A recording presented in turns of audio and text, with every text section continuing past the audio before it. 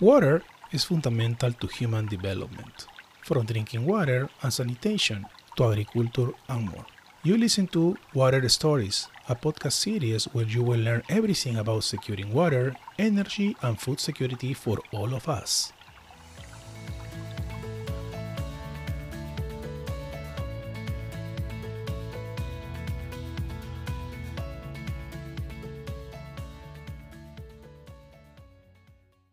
Hello everyone, I am Juan Carlos Giraldo and welcome to the episode number 7.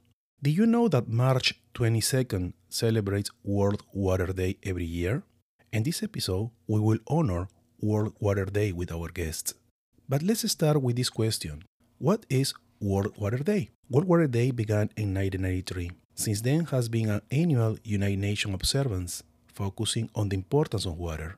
What is the goal of World Water Day? According to worldwaterday.org, this day celebrates water and raise awareness for people living without safe water, or even worse, without access to water.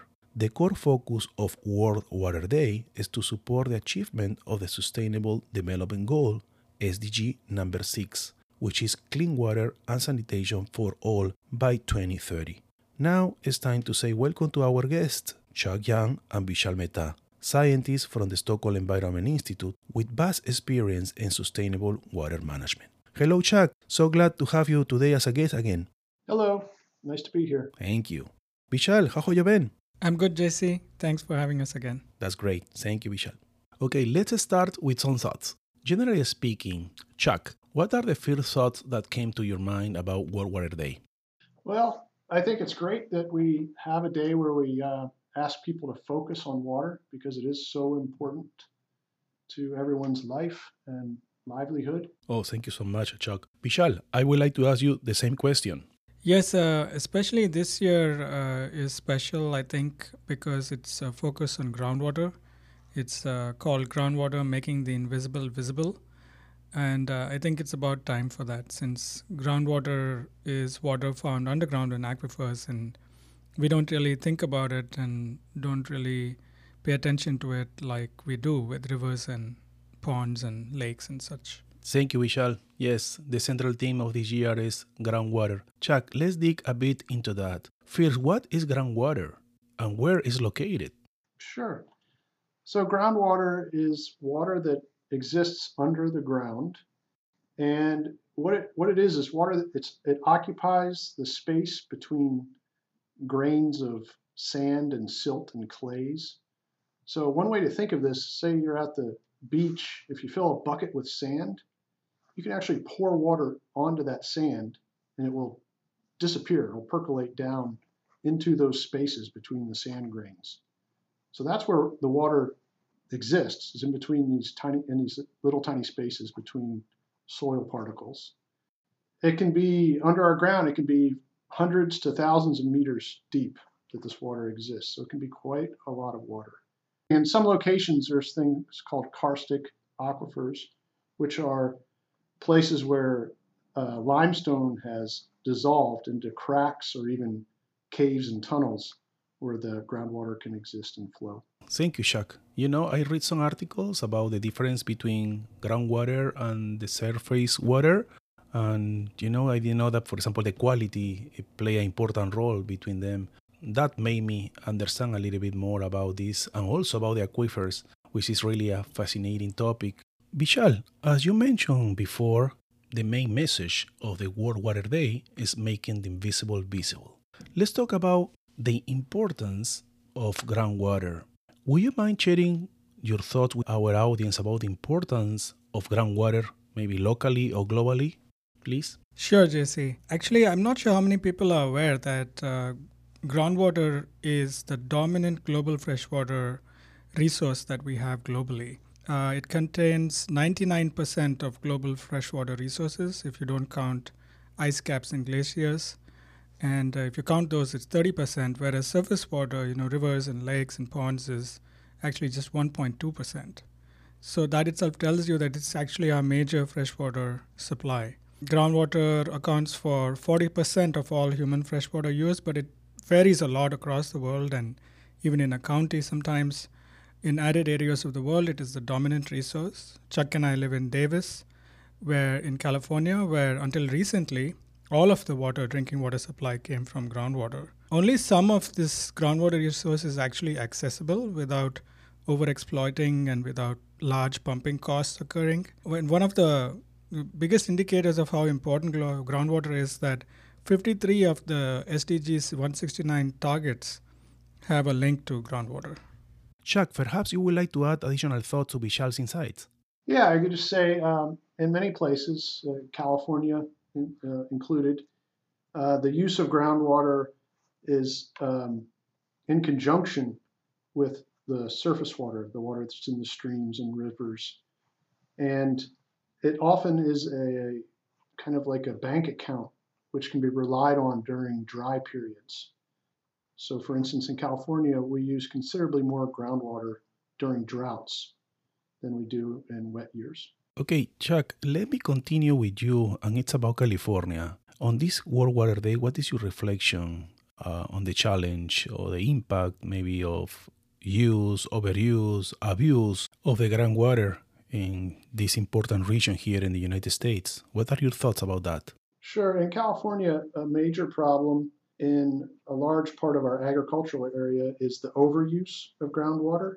Depths to which we have to go to retrieve that water and pump it out are growing over time, and that's creating several problems. One is that it's very expensive to pump the water up to the ground surface. Another is that in some areas, if you pump too much, the ground actually sinks or subsides, which can be a real problem to roadways and canals and that sort of thing, because the ground is no longer level. So those are major challenges that we're facing. And we're working to manage water better in California. There's been a recent law that was passed in, I think, 2014 that has local areas create plans for managing their water. And we're still in the middle of that process right now. I see. Thank you, Chuck. Vishal, speaking about challenges, India is facing the same kind of challenge as California. We know, of course, that the climate is different, the population size is different too, the politics, etc. I know you have been working on the urban metabolism project in Bangalore and other parts of India. Can you elaborate a little bit, please? Yes, it's pretty much the same. There are many similarities. Just to set the context, India is, population is very close to China's, close to 1.4 billion and going to surpass it in a few years, but has 4% of the world's freshwater resources. And India is the largest user of surface water and the largest user of groundwater in the world. So its groundwater use is more than a quarter of the global total. One country using more than a quarter of the global total groundwater use. That's why it's important to think about that country.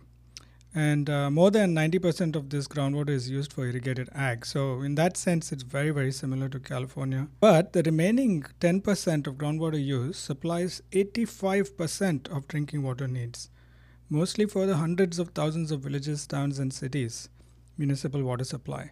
So even just 10% of the groundwater used by India is supplying water to 85% of its drinking water needs. These are some really massive numbers. Another issue here is with India is that the number of wells has grown from 1 million to 20 million wells in the last 50 years. That coupled by farms irrigated by groundwater, where there are power subsidies for farmers. So the electricity, they don't have to pay much. Sometimes they don't have to pay at all, and that drives the overexploitation of groundwater. So it's approximately 30% of groundwater blocks in the country that are already overexploited. Thank you so much, Vishal. I would like your opinions, and it's related to pretty much regulation and policymakers.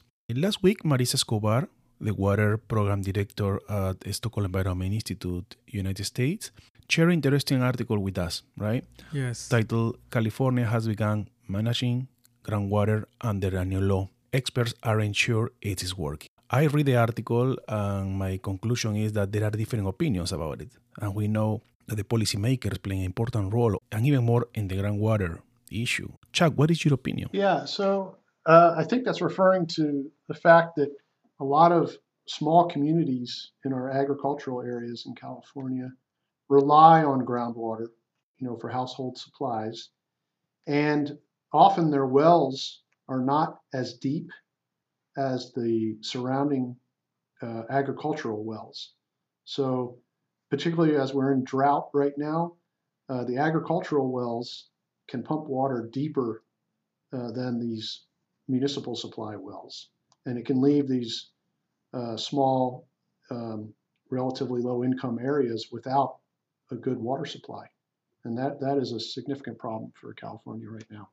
Vishal, what are your thoughts about this particular situation or about this article? Yeah, like Chuck mentioned, it's, in 2021, that same article mentioned that almost 1,000 households lost access to water because of their shallow domestic wells running dry. And American Journal of Public Health says there are 1.3 million Californians which rely on these shallow domestic wells, small communities, to get their drinking water. Another issue is that these are, when you have such shallow wells next to agricultural areas, not only is your water level going to fall when the agricultural pumps are turned on, you are also at risk of nitrate pollution.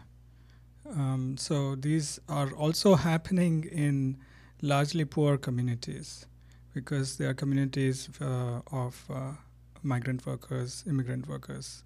So these are some of the most important challenges faced regarding groundwater in California. And what, in your opinion, guys, what is the future of the sustainable groundwater? Well, I think humanity has a real challenge. In some places, we're overusing groundwater, and as Vishal was referring to it, we're also polluting it because it isn't visible, right? So it's easy to forget that it's there. And anytime we dump pollution on the ground, it can end up in the groundwater. So I think we really do have a challenge, and groundwater is only going to become more important to meet agricultural and domestic needs for water as climate change leads to more variability in the flows within the rivers and streams. Yeah, I mean, if we look at some examples where communities are successfully managing their resources, groundwater and otherwise, there are examples which are community-based examples. For example, when it comes to groundwater management, there are examples from southern India of villages self-organizing to use their groundwater more wisely while still protecting their economy. So, and this particular article I'm thinking of is on the World Bank website on groundwater. It can be found there. And out here in California, we have the Sustainable Groundwater Management Act, which is trying to prevent the overexploitation of groundwater and all the things that happen when that happens. So on the one hand, we have government oversight trying to make sure that people toe the line. And on the other hand, you have more like a bottom-up type of solution. And I think we're going to need both to make sure that we conserve this resource and manage it wisely. And lastly, of course, there are many parts of the world where it is underused. So it will have to be a part of the portfolio when it comes to water supply and water use in those areas. Is there anything that you guys would like to add? A message or maybe some advice for our listeners on this World Water Day? From my side, I think, World Water Day is about making all of us more aware of water in general. And the themes provide specific subtopics to focus on for all of us. And in this case, it's groundwater. So I think that just making sure we all understand where our water comes from in our homes, in our farms, in the products that we consume, in the vegetables that we eat, just getting more aware, asking questions is the very first step. Chuck. Yeah, I think Vishal said it very well. It's really about raising awareness and not assuming that water is an endless supply, because it is not. Yes, I am 100% agree with you guys. Is create awareness about the situation, have the knowledge, understand, take care of everything related to this essential natural resource, the water. Vishal, I want to say thank you for your time. Thank you, JC. Thanks again. Thank you so much. Chuck, thank you for your time as well. Yes, thank you, JC. Thank you for listening to Water Stories. Remember, you can find us on Spotify, Apple Podcasts, and Google Podcasts. Thank you so much to everyone.